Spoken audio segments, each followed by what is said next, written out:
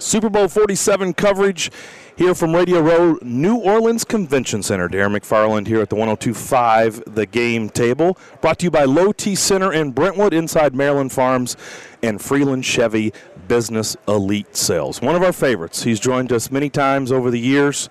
Former, I'll say Houston Oilers quarterback, just because you have a tie to the franchise. Just former, and a big fan, too. I was a big fan. Sean Salisbury here at our table. Sean, how you doing? I'm honored to be here. I'm doing wonderful. To feel like $1 million, my friend. What are you doing these days? Get everybody caught up to speed with what you're doing. I have my own podcast at Sean and Dave Unfiltered on thecdnetworks.com, and I think it's 1 Eastern. We have a blast, and you can find them all on iTunes on search CDNet, Sean and Dave Unfiltered. I am the lead analyst for Total College Sports Network. I cover basketball and football, and I'm a huge college hoops fan. And then I do Fox pregame show for the Cowboys, and this is going to be a monster year. And I'm working with PastUSA.com, where you can find it with Past. That's, we're trying to, not trying, successfully reducing the problems that are affiliated with CT and concussions, and giving people new hope and new life and being a part of it. You're never going to be able to stop the concussions. And I take a lot of pride in this because one of my best friends, Junior Seau, obviously with the recent stuff in the news, and somebody that I miss dearly.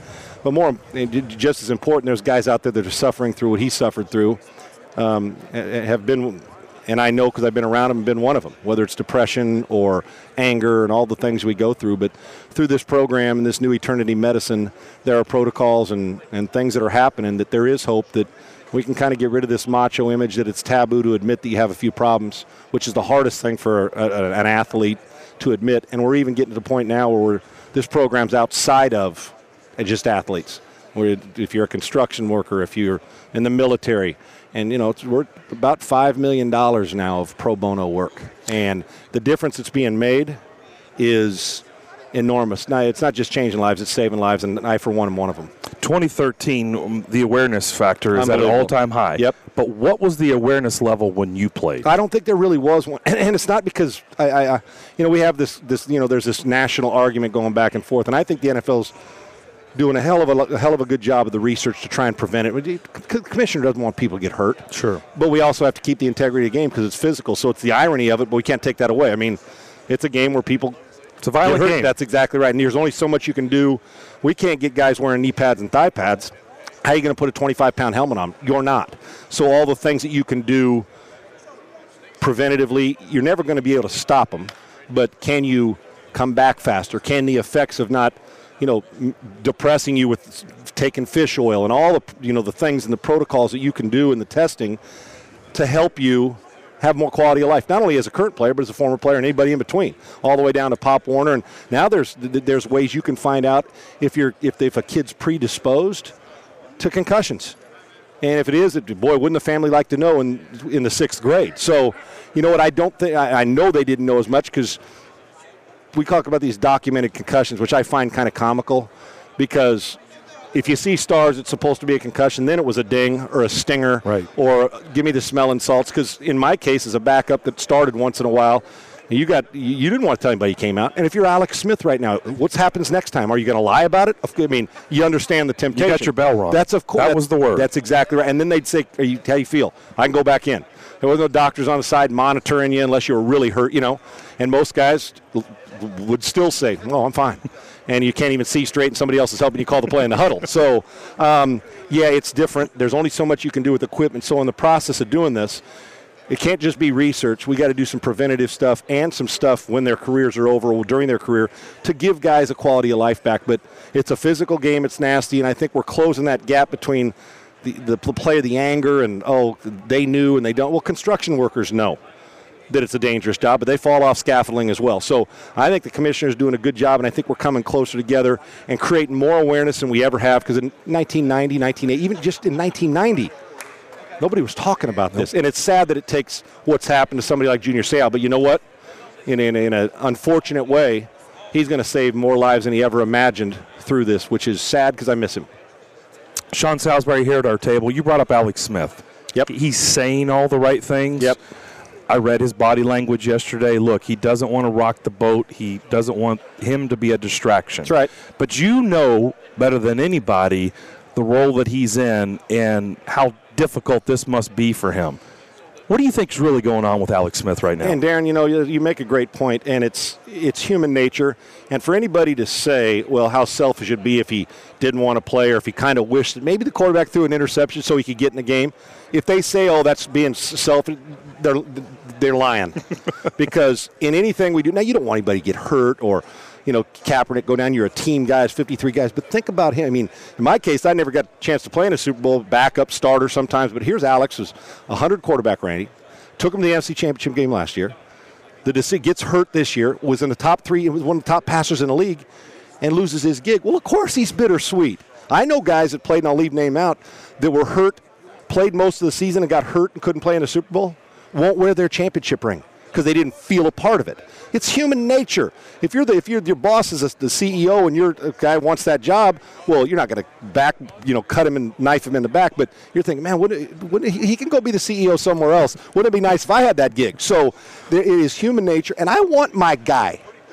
I want Alex Smith to say I want to play, and wouldn't it be nice? Maybe just a little elbow to keep him out 2 series, and I can come. You know what I'm saying? It's just human nature, not selfish. You don't wish ill on anybody, but I can tell you this.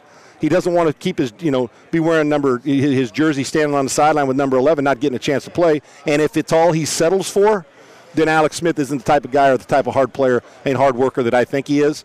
And wouldn't you? Right. Wouldn't you want to get in the game and say, man, maybe we'll be down by 2 touchdowns and I'd come back and be a hero? We all play that game when we're in the 3rd grade in our minds. So I don't think there's any self. And you're right, body language. He won't be smiling. He will in the locker room after, but it'll be a hard thing to get through. The key is if Kaepernick does get knocked around, how emotionally ready. He's a good player, and how emotionally ready will Alex be if he has to come in for a series, 3 quarters, or the entire game because of Kaepernick runs the football. What happens? That's the key, not the physical side, the emotional side if he has to play. All right, let's talk about Kaepernick. No rookie quarterback has ever won the Super Bowl. What's he going through right now? He looks like he's got poise. Certainly when he's on the field, he looks like he has the poise. He doesn't get rattled. He's going through this experience for the first time, and he dealt with it yesterday. Right. Now we sit here on Wednesday. What's it going to be like on Sunday for him? And don't discount the pressure that I can remember Troy Aikman saying the first time he ran out, everything was normal the whole week, slept well, went out to warm up, everything's fine.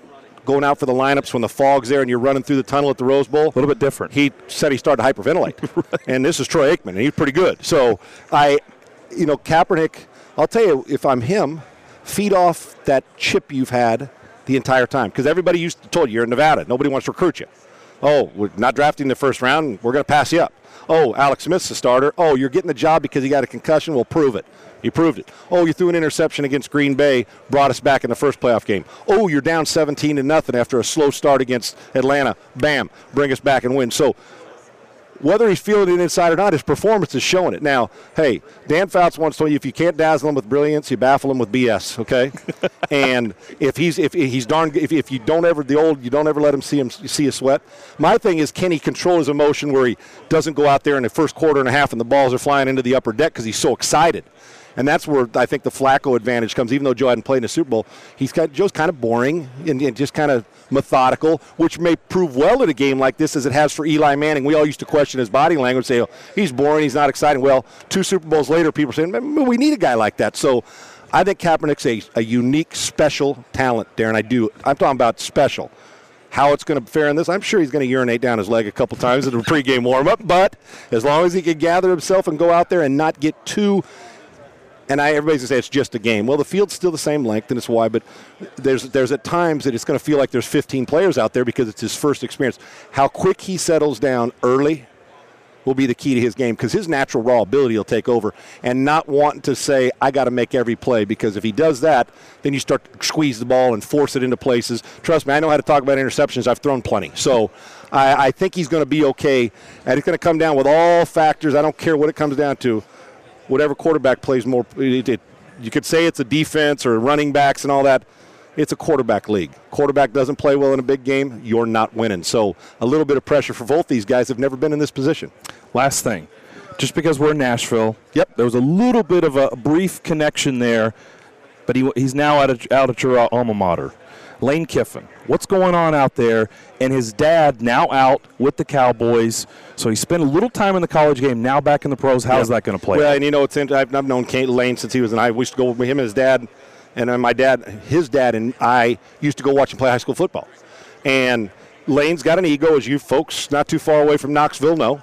At times, people think he invented the four. I mean, by the time he was 32, he had 3 of the most historical jobs in the country: Raiders, Tennessee, and SC. Good to be him.